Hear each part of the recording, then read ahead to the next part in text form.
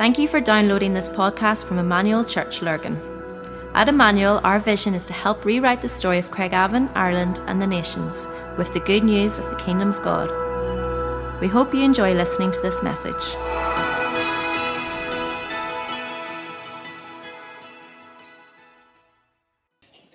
I was looking for a snazzy title and just ran out of ideas. So I thought I'd just call it for what it is. So good to be together in the house of the Lord. Excited about this morning. Excited for a couple of reasons. I've had a couple of weird nights. God speaks to me in dreams. Somebody once said to me, "Phil, you ever think it's because he can't get you to stand still long enough while you're awake? So he has to speak to you in dreams." If that's the case, maybe so. But the last 2 nights I've had encounters with God that has I feel like he's shown me two sides of the coin, and I'm going to share a little bit about that, I think, next Sunday morning. So, because I need to work on it a little bit. I need to work on some of the things that I felt God spoke to me. But I do tell you this: change is coming. Change is coming. And I tell you this, another thing I'll tell you is that God's awakening his church to holiness. He's awakening his church to holiness and corporate holiness as well as individual holiness. But I came on this slide just to lighten it up a little bit. I came to this yesterday. I thought it was really, really good. So there you go, just for Christmas to encourage you. I hope your scarves all still fit you.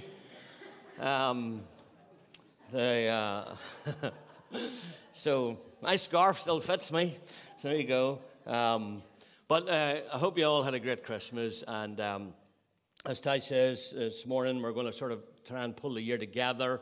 And then tonight we're just going to have an hour of worship. We're going to do that 6:30 to 7:30. We're going to keep that tight because we know it's holiday time.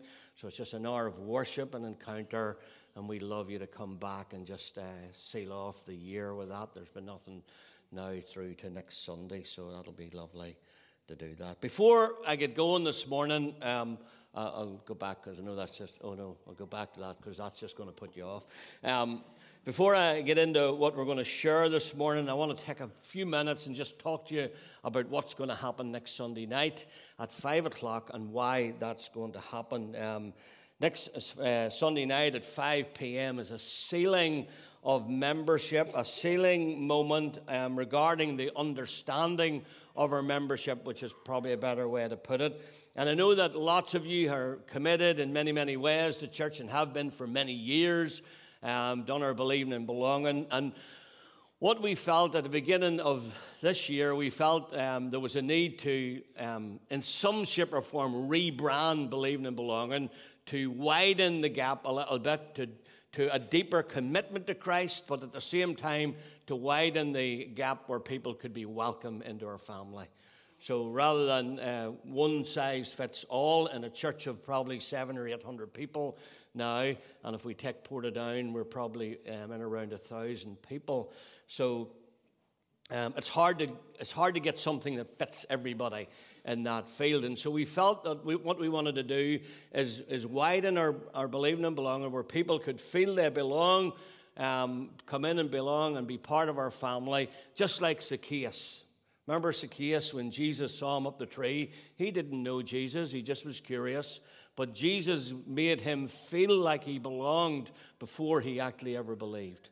And that's what we would love to do, all right? At the same time, what we'd love to do at the other end, we'd love to deepen the commitment of people in church. So the question, what does it mean to belong? Again, we feel the word membership has been stolen by the world and it's become more of a contract kind of thing, whereas the Bible uses the word member as members of a body. Anytime it's used in the Bible, it's actually members of a physical body, so deeply entwined and joined together that it becomes more like a covenant community. And that's where we come up with that term, a covenant community. And so maybe you've been thinking, what on earth does this mean? We're not talking about you joining a cult. Or joining some secret society or heavy-handed controlling thing. That's not what this means. Essentially what we're talking about is family. but family in God's eyes, kingdom family. And so there's nothing forced about love, all right? Love doesn't force itself. Love is a choice. And yet when God calls us into that deeper aspect of love, it conflicts sometimes with ourselves, because we're all selfish by nature. So in a sense, we're given each other permission to speak into our lives. And that's why we taught these 6 practices. So what we're calling people into is a deeper commitment to walk in the ways of Jesus. And as we do life together, our discipleship will become deeper and deeper. And so we at 5 o'clock, after we'll do communion, and then we'll pray this prayer together. All right, and we're not going to pray that this morning, but it's just a prayer of commitment as a follower of Jesus in this area. I desire to covenant myself to Emmanuel Church as my spiritual home, and on it goes. So we'll pray this prayer, all right, and also important that it defines. See, every family has family values. Your family has values that are probably a little bit different than ours, and so we felt that we needed to strengthen our family values, and these are our family values. And what we're asking people in a covenant community is to commit to the ways of Jesus, to commit to live like Jesus lived, because that's what the little epistle of John says. And then what we do is in our life groups and in family, we hold each other accountable. All right, we hold each other accountable to those things. And so the idea is then that in future, when people want to be part of our church, we'll probably only run this once a year, and we run it over 4 sessions. We'll probably run it in a Sunday morning, maybe during our second service. We'd run it in another room during our second service over 4 Sundays, and we teach these 6 principles as a lifestyle. And then those people, new people, would pray that prayer of commitment. We would do that probably on a Sunday morning together again as a family once a year. Does that make sense? So that's going to be good fun next Sunday afternoon, 5 to 6. All right. And so that's why we're inviting everybody to come. If you've done Believing and Belonging already, this is sort of a deeper commitment, a deeper level of covenant together to say we're going to live this lifestyle that Jesus lived. So, okay, this morning what I want to talk about a little bit is about the new year, all right? Looking back, looking forward. And all of us live by one of these things in some shape or form. We live by our calendar, by our Google diary, by our diaries, by our journal, whatever. We all live in some shape or form by one of these things. Interesting how the world has changed. The world has changed dramatically, even in the last 100 years, but especially in the last 150 years. Like before Edison invented the light bulb, they say that people actually slept on average 11 hours a night. Now, I know some of you probably still do, but somebody probably getting a dig in the ribs now. But most of us probably sleep in around 6 to 7 hours now. The averages went down.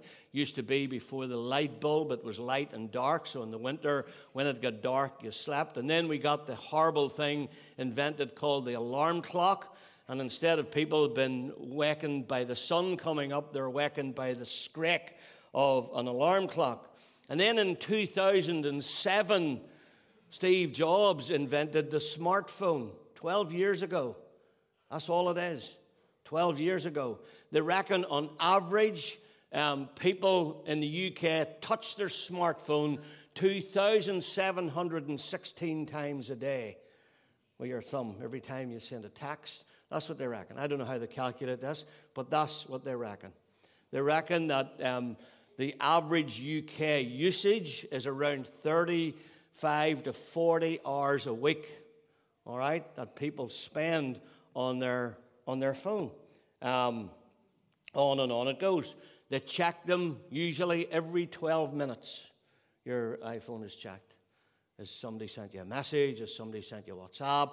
There's all these ways. I find it even strange at my age, at 61, I find it strange all the ways people can contact you now. If they can't get you by email, can't get you by text, they can't get you by phoning you, they can't get you by WhatsApping you. Then now there's this new thing, well, it's probably not new, Facebook Messenger, that I probably never really used till late, but I find people more and more, because you're on Facebook, they can find you there.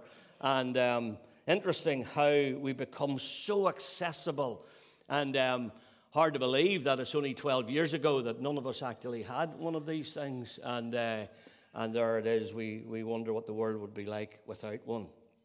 Now, I love this time of the year. I love New Year. I love something about this, especially this week between Christmas and the New Year. And the ancient dairy was used by the Romans, of course. That's where it came from. Most of you probably know that. And the calendar was created each month. The name of each month has a meaning in the Roman language. And so their calendar started in March, and it just had 10 months, all right, and right up to 700 BC, when Pompilius, the second king of Rome, added January and February. Before, they weren't in the dairy. They were just winter months. You didn't do much in those months, so they didn't even count them, all right? So, and then February came along, and it was named after the year, a time of the year for a feast called Februa, all right? Some of the months were named after false gods that the Romans worshipped. So March was most likely named after Mars, the god of war. May was probably derived from the goddess Maya. June was named after the goddess Juno. The months July and August, you know these, were named respectively after Julius Caesar and his successor Caesar Augustus. And then September, October, November, and December were named, there were numbers in the Roman language, so there were numbers 7, 8, 9, and 10 in the Latin language. And that was the order in which these months fell in the Roman calendar. But one month that probably holds an especially descriptive name, I think, is the month January. And historians say that January is derived from the name Janus, Janus, and it's a common household god among the Romans, a god of gates and doorways. And this was her symbol. It was two faces, one looking forward, one looking back, and often depicted in this way with facing two directions. And the Latin word Juna means a door or a window from which a person may look both ways. In other words, in and out, forwards and back. And as we stand in the doorway of a month, the month of January, a new year, naturally we look back over the way we've come. Most of you, I'm sure, read the email that I sent out at the beginning of the week that give you a bit of stuff that went on in church. You could see it was a busy year and we've much to give thanks for. But we also naturally look ahead. We look ahead to 2020 as a team. We've already been talking a lot about 2020 vision. And so we look back in 2019 in appreciation. We look ahead to 2020 with anticipation. And so it's really important to do that. And so many people make New Year's resolutions. They reckon 48% of the UK population now make New Year's resolutions. So that works out about 30 million people. 30 million people will plan all kinds of things. Slimming World, Weight Watchers, gyms will make a mint out of these New Year's resolutions. And the reoccurring themes every year are here, the top 10. These are the top 10 in society. Don't take my word for it, just go to good old Google. And these are the ones that sort of hit the top 10 every year. Now, and you maybe find yourself in one of those, or maybe in several of them, I don't know, but you can understand that people are thinking differently at this time of the year. Now, one of my life verses that has been 21 years ago that God spoke to me about destiny and direction was this verse in Deuteronomy 2. At this stage, the children of Israel have been walking around a wilderness for 40 years. Why this was so significant to me 21 years ago was because I was 40, and there's a line in it that says, "Have I not watched over you these 40 years?" And God was calling them into a new future. He was calling them into a new destiny. And so God had got my attention back then, and he's saying, "You've been traveling around this mountain country long enough." Now, I've talked to you many, many times about this, but it's a favorite subject, so forgive me for going into it again. But the map here sort of depicts the journey of 40 years of the children of Israel. You can see up at the top left They're numbered there. Number 1 is Ramses. That's where they left Egypt. And then you can see down number 2, number 3 there. They cross the sort of the mouth of the Red Sea. They go down into the V there. That took them maybe about 5 weeks. And they got to Mount Sinai. Now, it's interesting. It's interesting. I Googled this the other day, that it's about 612 kilometers as the crow flies from Egypt to Israel, about 343 mile, I think it is, right? I worked it out that if you walk at 3 miles an hour and they walk 10 hours a day, they could have done it in 12 days. It's kind of weird. It's kind of interesting how they got to Mount Sinai. They were down in here. Things were going well, and God was meant to meet with them all at Mount Sinai. Mount Sinai was a big turning point. Mount Sinai, if you study Exodus 19, my theory in Exodus 19 was that everybody was supposed to meet with God, and there came a moment in that story where they realized that they couldn't meet with God, and God realized he couldn't meet with them. And so Moses went up and met on their behalf. So I think it was a massive turning point. Then they go up to go into the promised land, and of course you'll probably know the story. They send the spies in. 10 of the spies come back with a bad report, 2 come back with a good report, and of course they go with the bodies. They're almost going to stone Moses and Aaron at that time, and they turn back into the wilderness. And then they spend 1 year for every day that the spies spent in the promised land. They have to spend 1 year for every day. So 40 years for the 40 days that the spies were in. And in those 40 years, anybody that was over 40 years of age would die in those 40 years. Hence, you hear people saying, well, that poor person died. They didn't get their 70 years and 10. Their 70 years and 10 were never promised. It's not a New Testament thing, all right? Actually, James says your life is a vapor. It appears for a little while and then vanishes away. Where the 70 years and 10 comes from, I've told you this before, is Psalm 90, verse 10. And in Psalm 90 is the Psalm of Moses. And it's telling this story.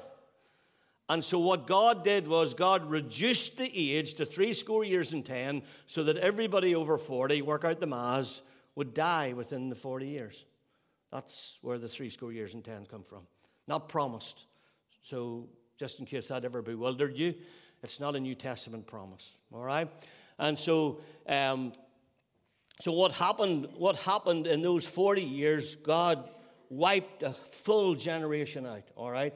And they ended up, basically, you can see here a little bit, if you go up to you come up out of the V again, and you can see Mount Horeb there and Kadesh Barnea, where it goes round and round in circles. And basically what they did was they went round the bottom of Mount Horeb for 38 and a half years. That's basically what they done. So this place became familiar. It became a place they would know every blade of grass, if there was such a thing. They would know every stone. They would travel around this district, and Kadesh Barnea became a really important place for them. And so they as I say, it became a place of just enough. So God provided for them food. He made sure their clothes didn't wear out. It was a place where they got stuck. They stalled. And my question to you as we come to close off 2019, is there a place this year where you've got stuck or got stalled? Is there a place where you feel a little bit like you've been going around the mountain, where somewhere in the last 12 months there's been a blockage and you've just been going round in circles and you haven't been able to get over that? And maybe you're getting the whispers of God. Maybe even this is beginning to spiral out of control. And you're getting the whispers of God, and God has been saying to you, you've been going around this long enough. You've been going around this long enough. Now, what I want to talk to you about a little bit is there's loads of over places, I call them. Loads of over places, all right? the over places. And places where we have overstayed. Maybe there's a place where you've overstayed. Maybe for you it's overtime.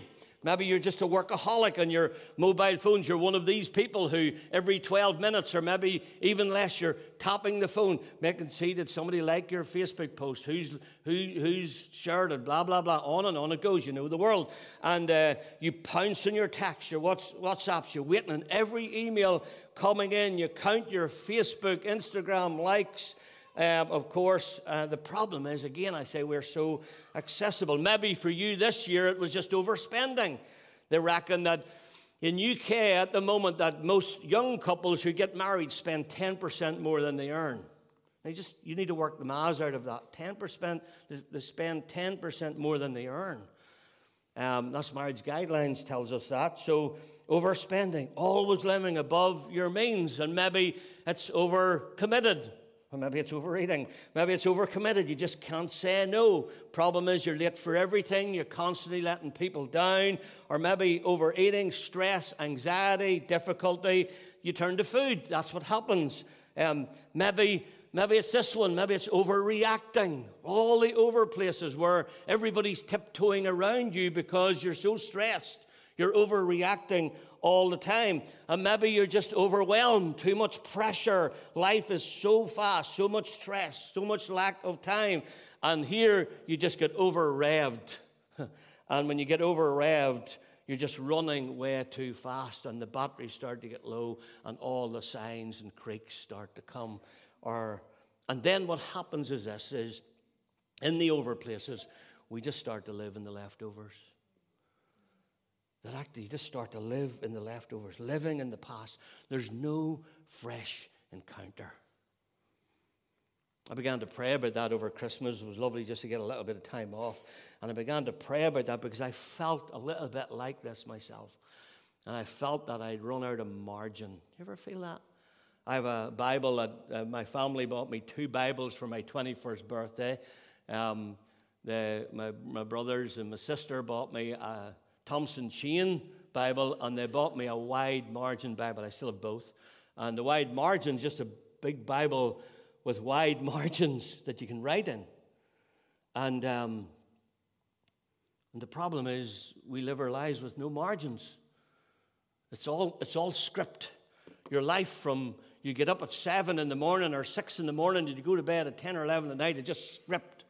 And there's no margin, there's no place to write, there's no place to take note, there's no place to relax, there's no place to spend time with God, never mind spend time with your spouse or with your kids. And so as I say, you just get to live in the leftover stage, and that's not good because there's no fresh encounter in that. Now it's interesting to notice in my verse the next 2 words, all right? And the next 2 words, it says, you've gone round this place long enough, now turn. I love that word. I love that word. Turn for these people was to the land of God's promise. It was instead of the old familiar stuff they were calling him, they needed to lift the focus. They needed to see something different. They needed to shift to complete. Actually, the word turn in the Old Testament has the connotation of repent. So it's talking to repent, it's talking to turn around and go another way. So it was to shift your complete perspective and go a different way. And one of the things about this was that there was always a better place for these people. This is the bit that's sad about the story. There was always, for 40 years, there was always a better place for them. They had just chosen to live in the place of just enough, not the place of more than enough.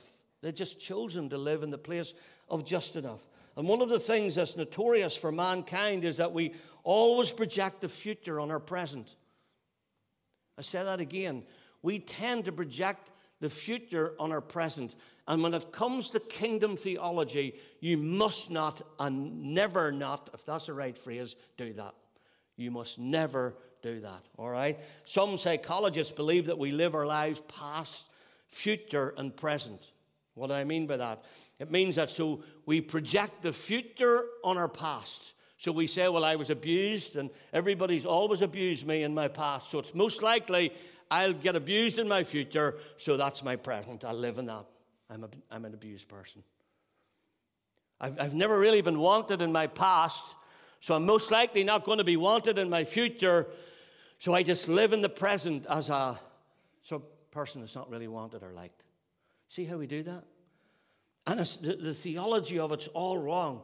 And it's startling, really. And we see it all the time. And I'm sure, Laura, in Links, you see this in pastoring as well. You see it all the time, where people actually have decided where to live because of what's went in the past, and they've dictated it into their future, and they're living in it in a present reality. And I'm here to tell you this morning, and you will all know this verse, I'm sure, that God has a plan for you. He has a plan and a purpose for you. A plan, declares the Lord. It's a welfare, not for evil. He's going to give you a future and a hope. And I believe God spoke into my heart over the last couple of nights, when I give a bit of space and a bit of time, that there's a future and a hope for this church, for this people, where we're going to go. And the whole thing about Deuteronomy, actually, when you read the book of Deuteronomy, where we're in this morning, it's a whole compilation of stories of the promise of God to all coming to fulfillment. And the key word, there's always a key word in every book you read. So like the book of Hebrews, the key word's better. Always look for the word better, because the book of better things. The key word in Deuteronomy is the word remember. Comes up all the time. Remember, remember, remember, remember. And as we look back, we need to remember. We're good at remembering the bad, but we're not great at remembering the good things.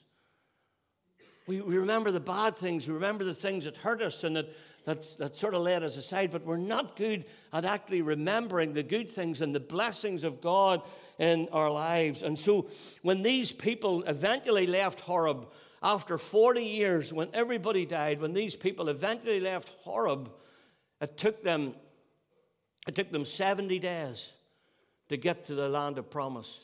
Now, 40 of that was travel, so they traveled for 40 days, and they got there on the 40th day. On the 40th day, Moses died. Moses was taken up the mountain, and he was told he wasn't allowed to go into the land. We haven't time to go into that story this morning.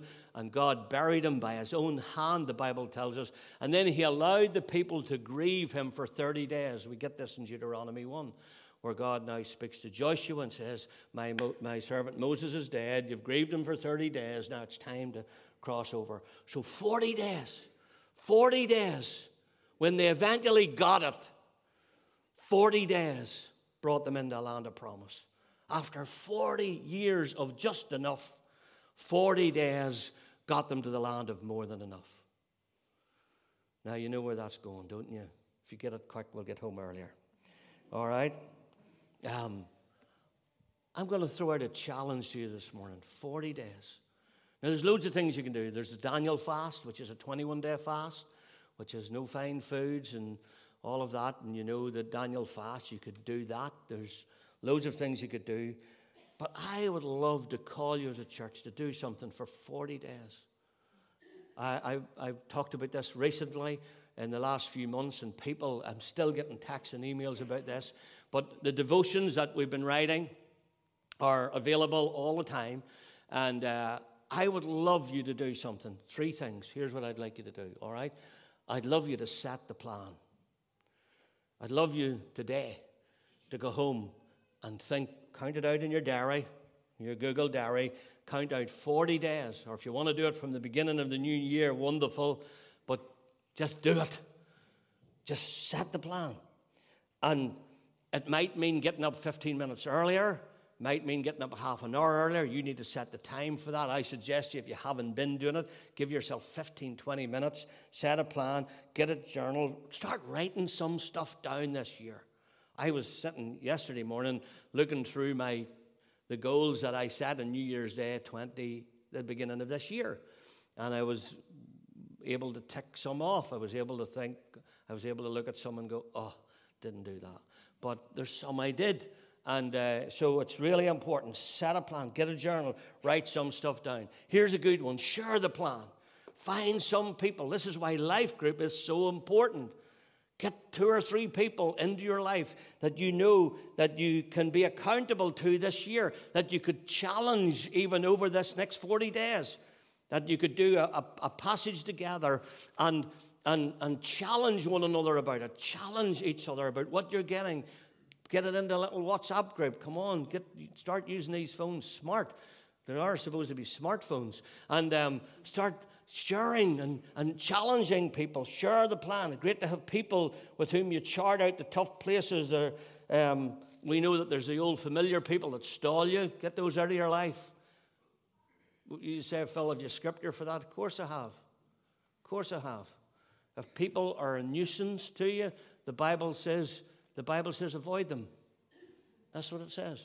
If people hold you back, avoid them. Mark them. This is what it says. Mark them and avoid them. All right? So don't allow people to hold you back. There's too many good people out there to cheer you on. Don't let people hold you back. Don't let people pull you back into the past. All right?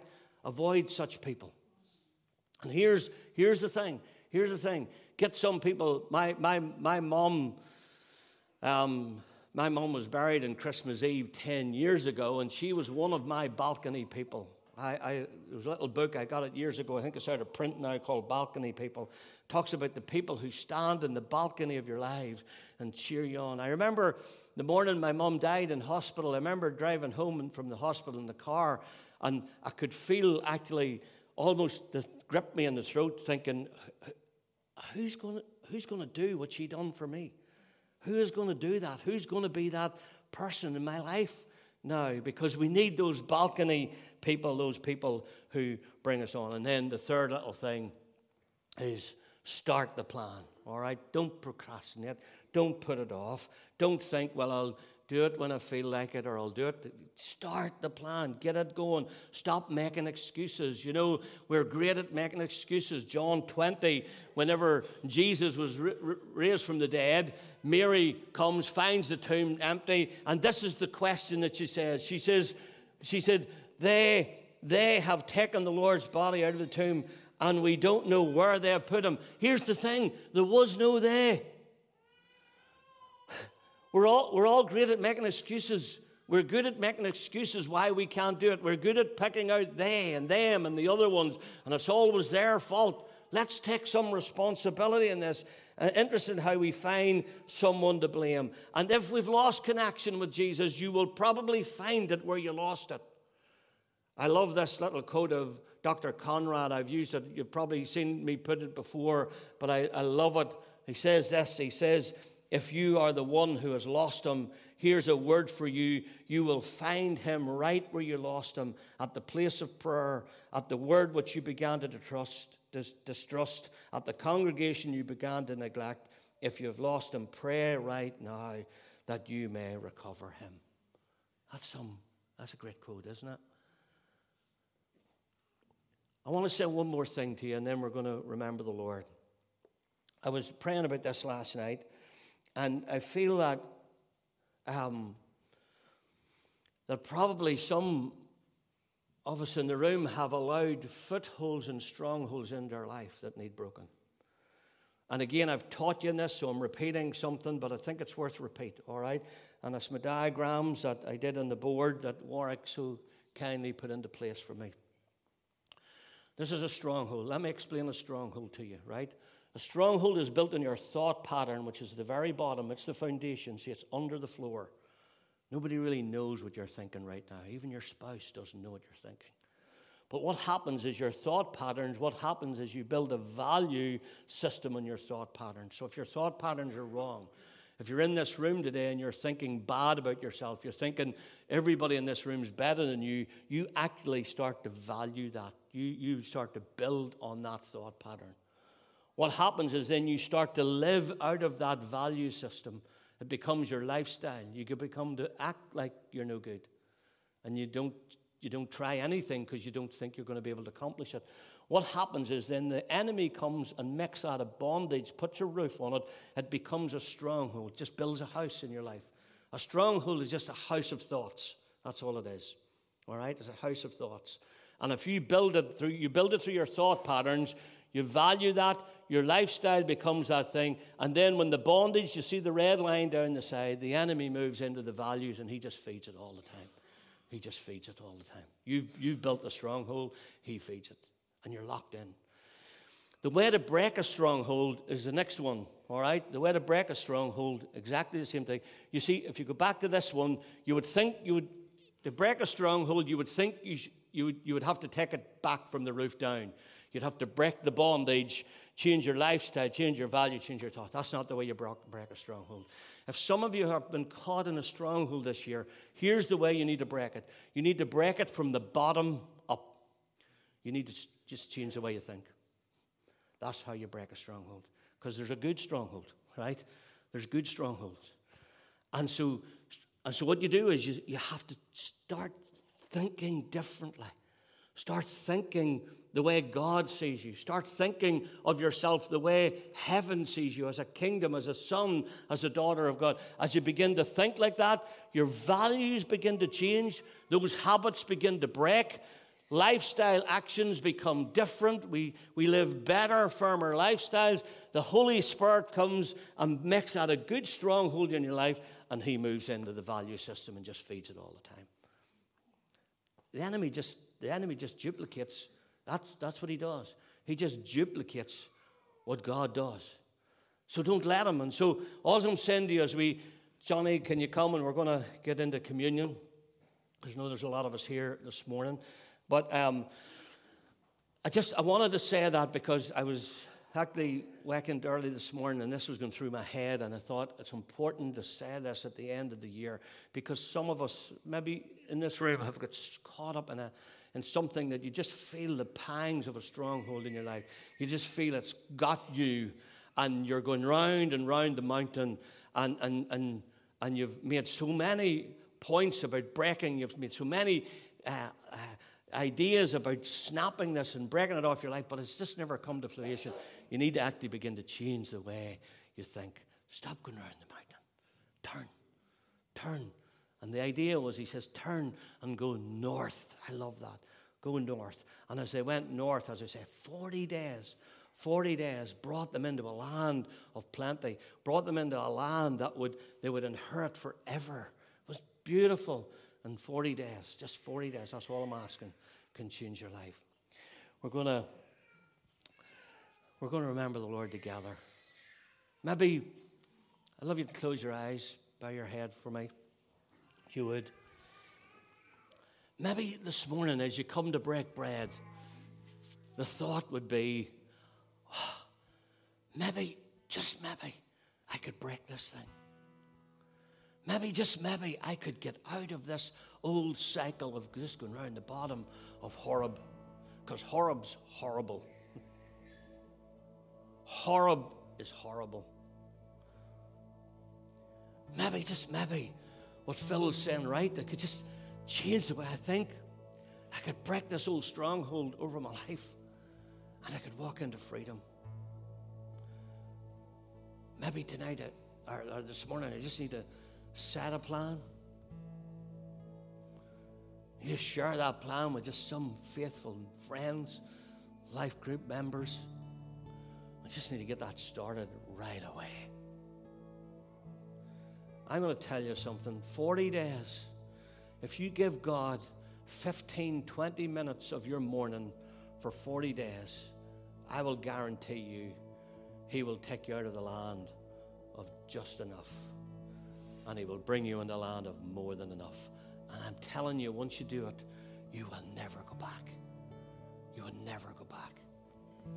Because the land of just enough is an awful place to be. So as we come to break bread, I'd love you to come with that in your mind.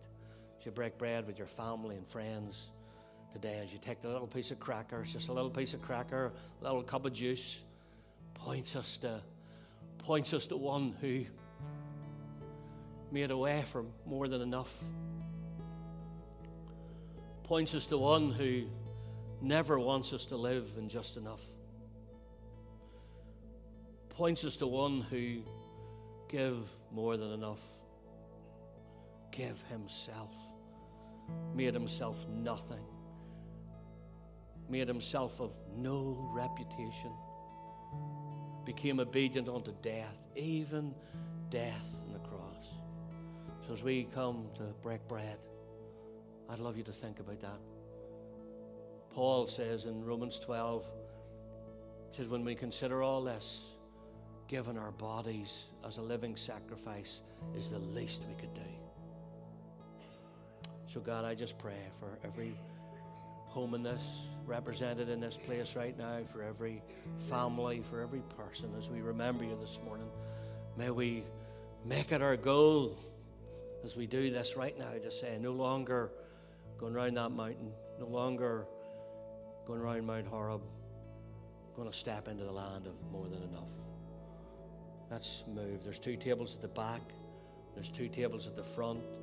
We'll do this. Johnny will finish with a song, and then Tash will pray for us, and that's us done. May the Lord bless you this morning. Let's move. We hope you enjoyed listening to this podcast. For more information about our church and all that we do, please visit our website at emmanuel-church.co.uk.